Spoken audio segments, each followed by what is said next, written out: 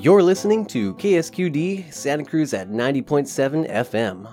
I'm Jacob Scheckman, and we're part of Your Future is Our Business, a Santa Cruz County nonprofit that helps students ages 10 to 18 explore careers by connecting them to adults through programs such as college and career expos, career panels, and other work-based learning activities.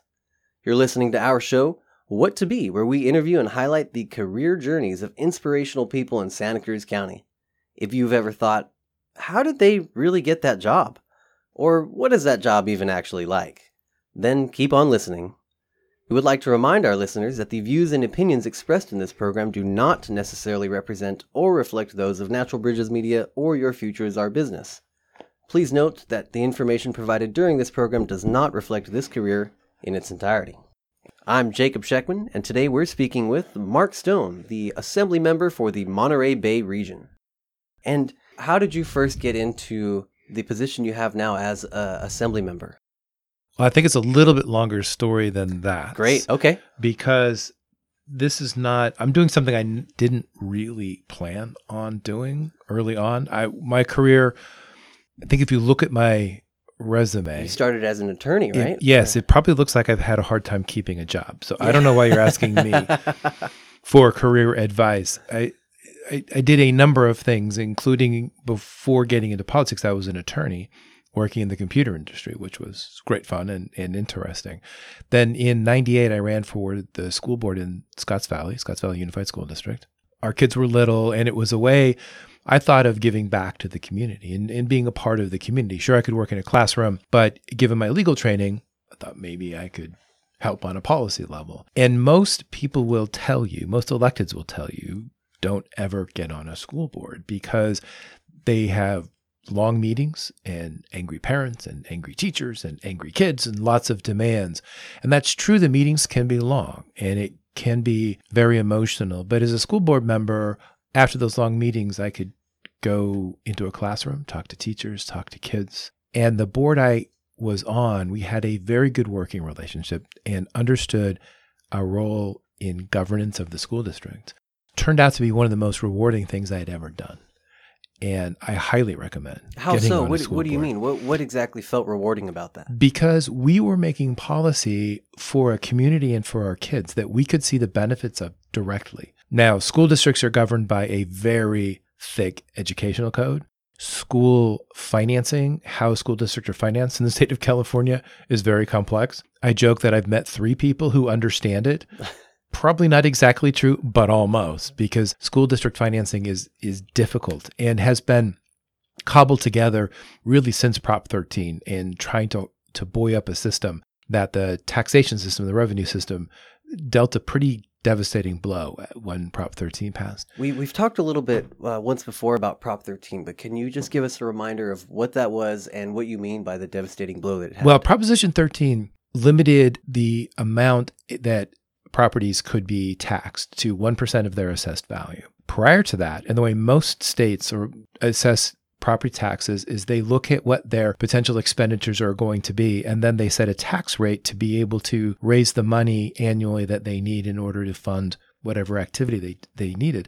School districts did that, and property tax rates were running around 3% at the time. So there was what was called a tax revolt. And because most states fund their school districts on property tax, that when we shut off that valve, when we limited property tax, then school districts were left hanging back in the late 70s and the early 80s.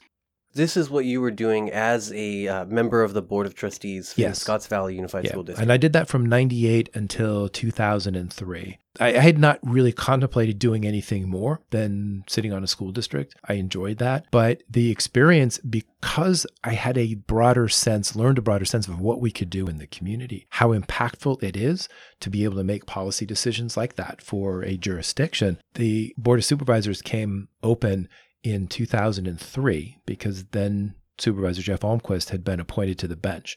This was all an interesting time. It was the recall of Great Davis.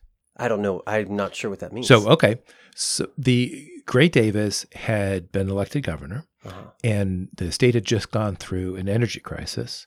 Energy costs were spiking. There was real questions. And this was also following deregulation of a lot of the energy systems in California. So people were not very happy with him. And there was a ballot measure to recall him in late 2003. That's when Arnold Schwarzenegger was elected to become governor. Davis was recalled. Schwarzenegger was put in. And then the politics of that, as that was happening, Davis was moving forward. Davis, who had been very slow at appointing judgeships, started to move ahead and appoint judgeships and put then Judge McAdams on the appellate bench, leaving a vacancy in Santa Cruz County. That was filled by then Supervisor Jeff Almquist, leaving a vacancy on the Board of Supervisors. And I was appointed to fill that seat in November of 2003. I threw my hat in the ring to do that because of my experience on the school board. And I thought, this could be interesting. I wasn't even sure it was something I wanted to do, but I ended up getting the gubernatorial appointment to fill a vacancy. Normally, supervisors, of course, are elected, but Almquist had one more year on his term. When he resigned the board seat to go on the bench to become a judge. So what was your connection there? How did he find you? He didn't. I had heard about this, and some folks that I knew through the schools had suggested that I run for this, and I thought, I don't know how interested I was. I didn't know that much about what counties did or even how to approach getting appointed. So I started to talk to a few people in the district and folks who had been connected with the board, very interested in who's on the Board of Supervisors. The balance of the electorate for the 5th district, which is where I was on the board, is the San Lorenzo Valley. And I come out of the city of Scotts Valley. So I didn't have that many contacts with the city, with the unincorporated area, the San Lorenzo Valley. So I had to build those contacts, talking to people. And I had some very key folks. There's a gentleman there, Les Gardner, who was very helpful in connecting me to some of the people there. And it's not an election, but the governor then is looking to the local community to make recommendations. And the governor wants to do a bit of a smell test. Okay, if I appoint this person, will they embarrass me? And he got enough letters and support for me through this process that I think he had some confidence. And interestingly, and I think this is important, he appointed me in a document that had, I think, 5 appointments on it. It was one of his last acts as he was going out the door as governor. So that appointment I got notice was on a Wednesday, and he was done that Friday. Schwarzenegger took over that next Monday. So this was all very last minute. Yeah, which is incredible. How did the governor transition affect your role as the supervisor, if at all? Didn't really, because once I was sworn in and then Governor Davis left, my business was with the county. We did get a call that Monday morning, though, from Schwarzenegger's people. And they wanted to see the document where I had been sworn in that I had signed, because if I hadn't been sworn in, I think they would have pulled appointment and would have gone elsewhere. Who knows where, yeah.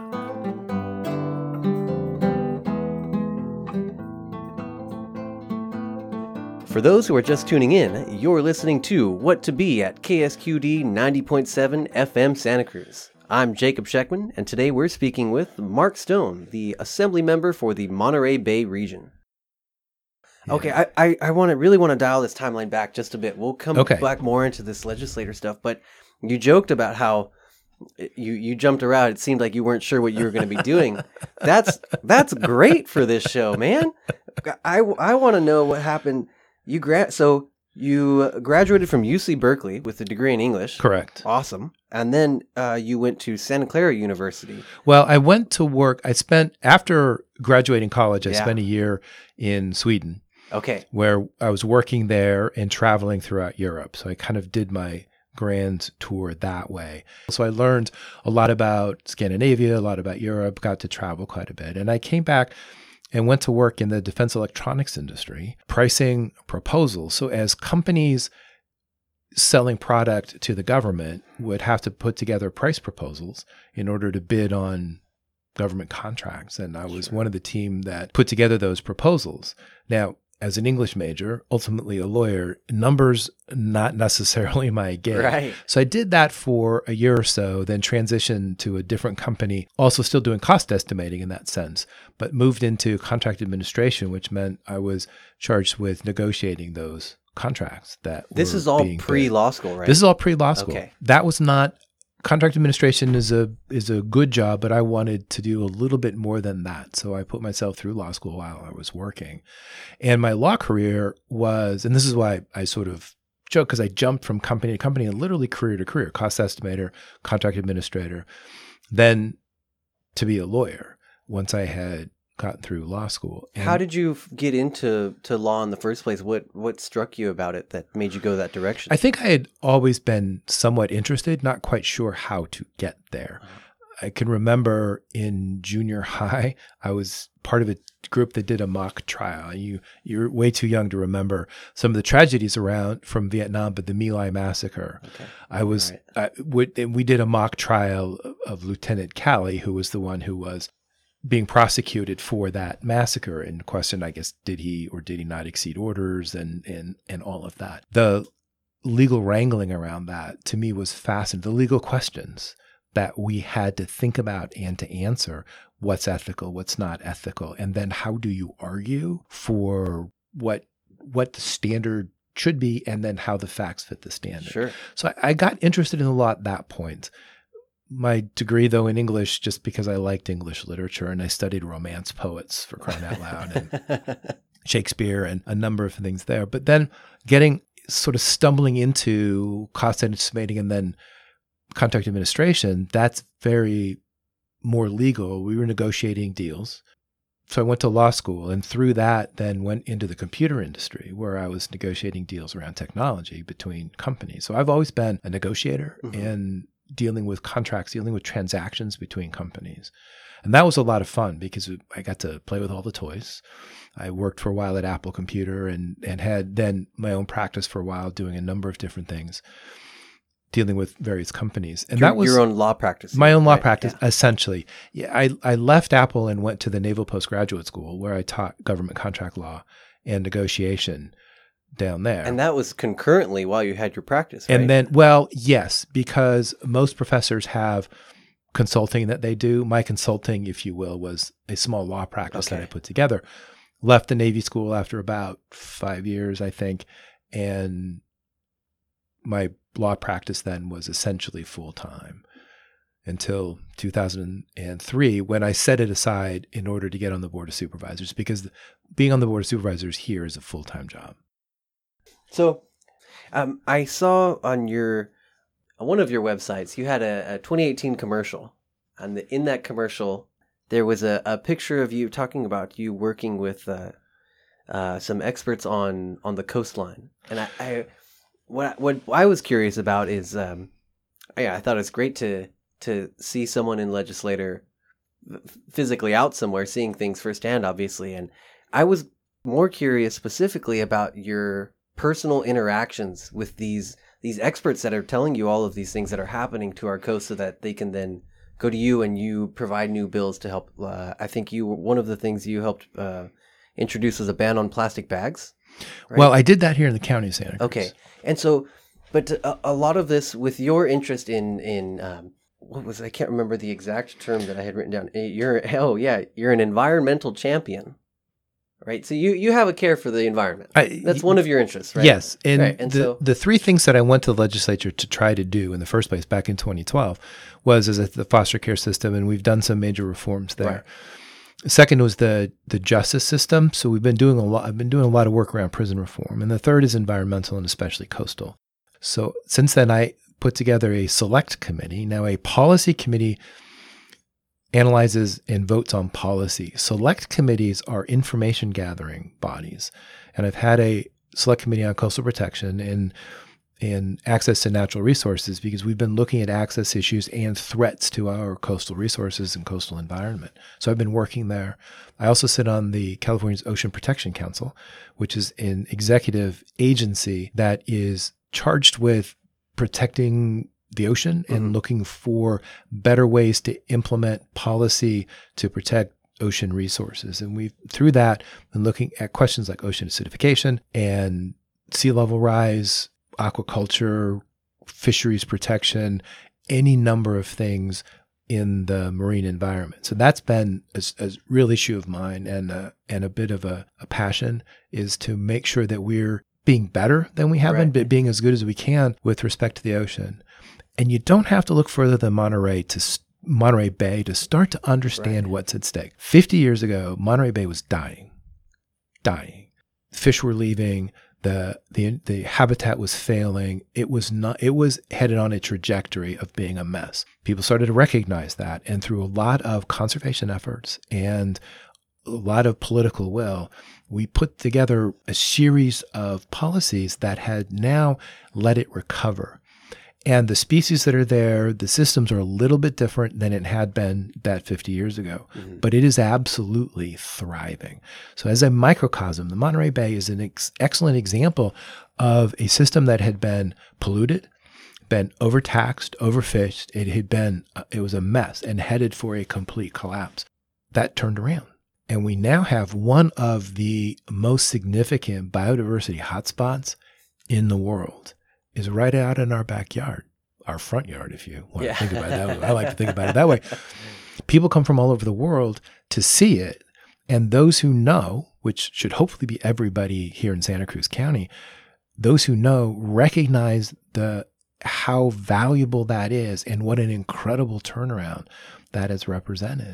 So we need to be constantly looking at water quality, both in the ocean and water that's coming into the ocean. We need to be constantly looking at habitat, ocean chemistry, warming effects that are coming, how the ocean interacts with the coastline. We are constantly needing to look at those issues to ensure that we maintain this absolute jewel, this world-renowned jewel that is our backyard. The Pacific Ocean, and this includes the Monterey Bay, the northeastern Pacific, which is off our coast, Washington, Oregon, and up towards Alaska, scientists call it the Serengeti of the oceans.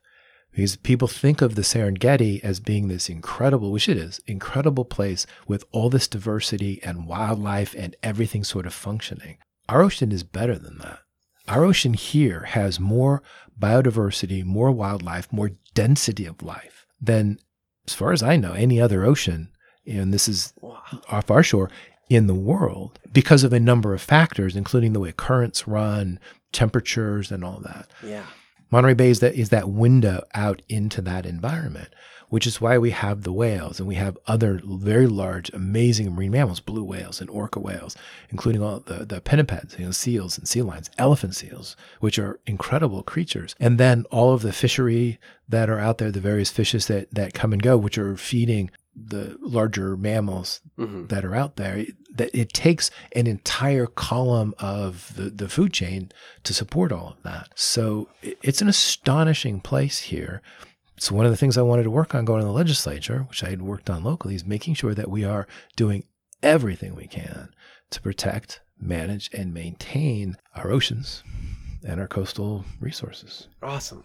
So when you're putting together this select committee, what are you doing to make that happen? Are you calling people, you're looking for specific experts who know ocean chemistry and ocean biology, and you're calling them to say, hey, I could use your help. Yes, and it's may not be surprised to learn, but science in politics isn't always very successful, unfortunately. We're seeing that certainly on the national level. But the select committee is a way of bringing that science into policymaking. So we've held hearings on structural issues like access, sand supply, various things like that. We've also looked at oil spills, oil spill response, threats.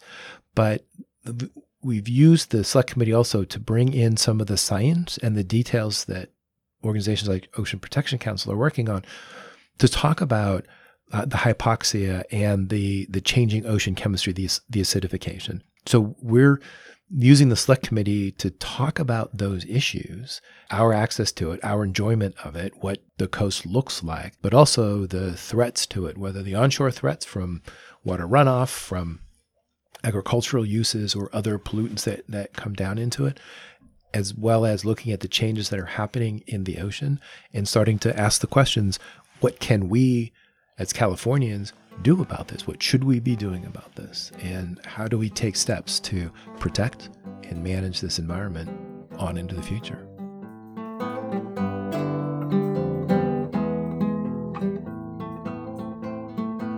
For those who are just tuning in, you're listening to What to Be at KSQD 90.7 FM Santa Cruz. I'm Jacob Scheckman, and today we're speaking with Mark Stone, the Assemblymember of the Monterey Bay region. We would like to remind our listeners that the views and opinions expressed in this program do not necessarily represent or reflect those of Natural Bridges Media or Your Future is Our Business. Information provided during this program does not necessarily reflect this career in its entirety. When you transferred into policy, what was something that you wish you knew about ahead of time? That's an interesting question. I guess as someone who's always been a bit of a learner and a bit of a sponge just trying to absorb, I don't think I've worried about what I haven't known. What I worry about or what drives me is what I am learning and how I can do a better job moving forward. Mm-hmm.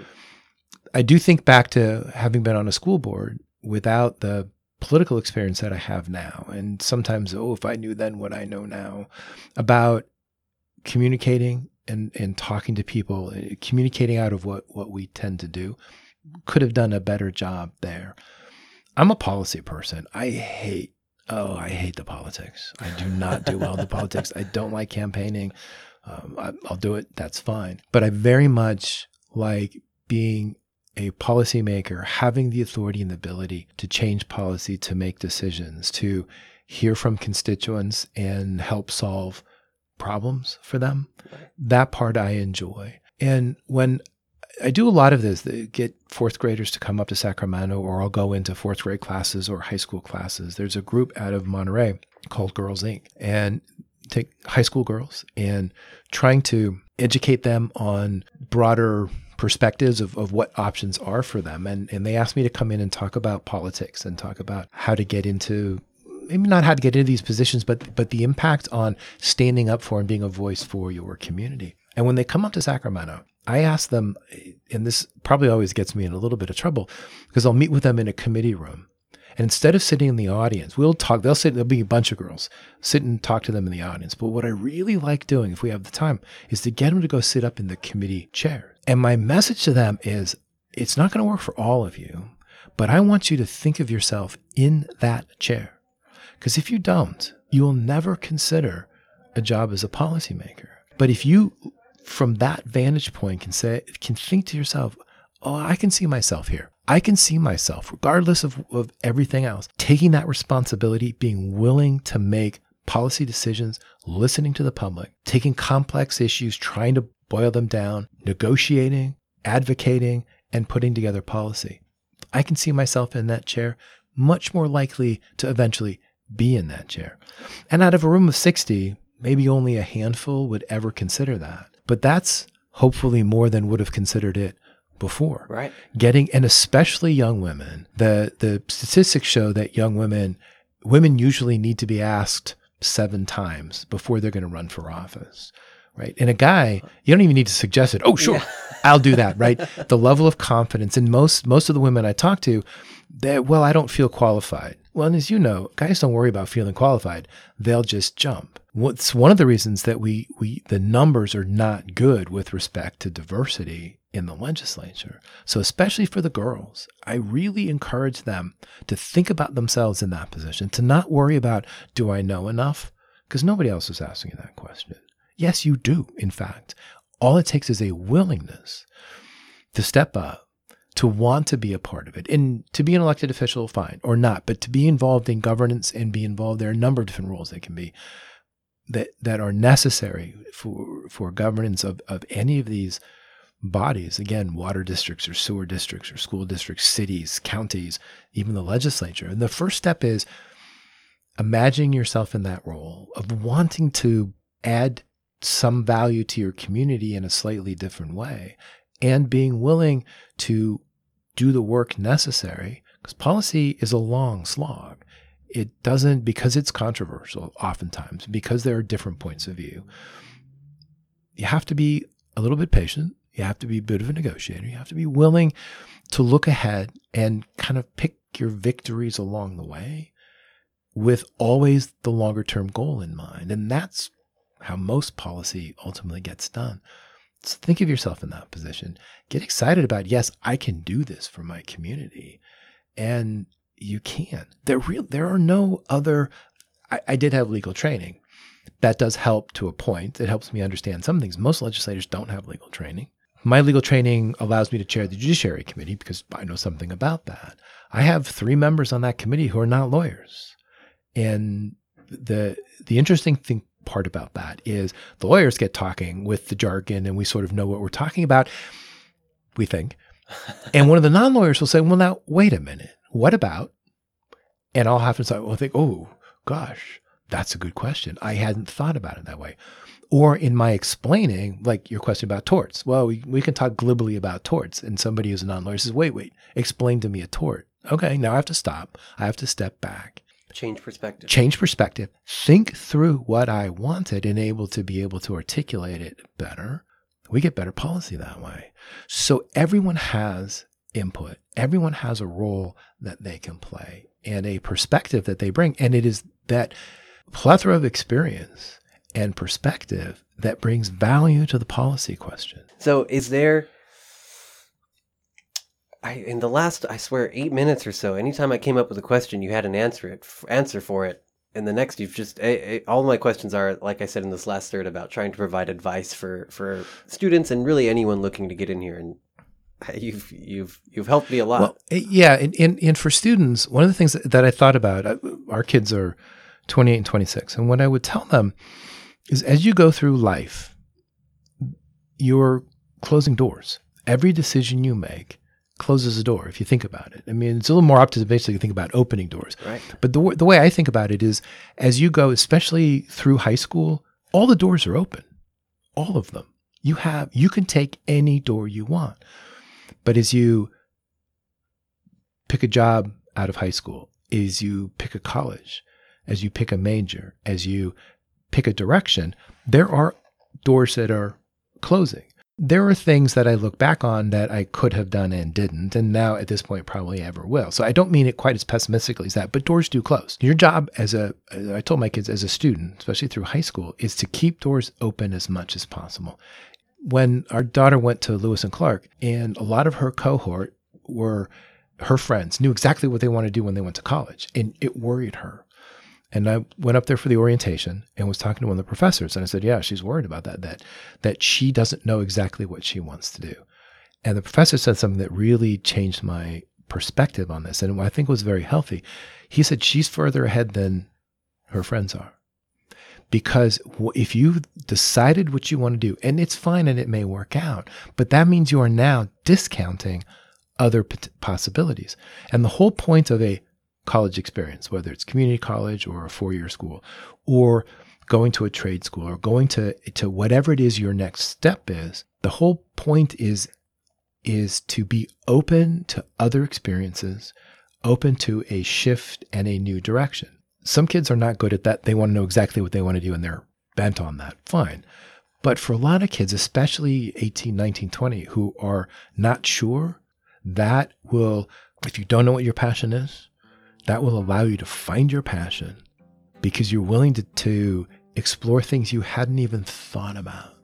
So that's what I mean. Keeping doors open. Don't intentionally close doors as long as you can help it because you never know which ones you're going to then be stepping through. Mr. Stone, Assemblymember Stone. Mark. Great. Thank you. Thank you so much for being here. Sure. I really appreciate it. And thank you to all of our KSQD listeners for tuning in to today's career story. I'm Jacob Scheckman, and you're listening to our show, What to Be, with today's guest, Mark Stone, the Assembly Member of the Monterey Bay region. If you have any questions or would like to share your career story with us, send us an email at whattoberadio@gmail.com. If you enjoyed our show, please join us again at 90.7 FM K-Squid Santa Cruz at 7 p.m. on Sundays or stream online at ksqd.org. Thank you for listening.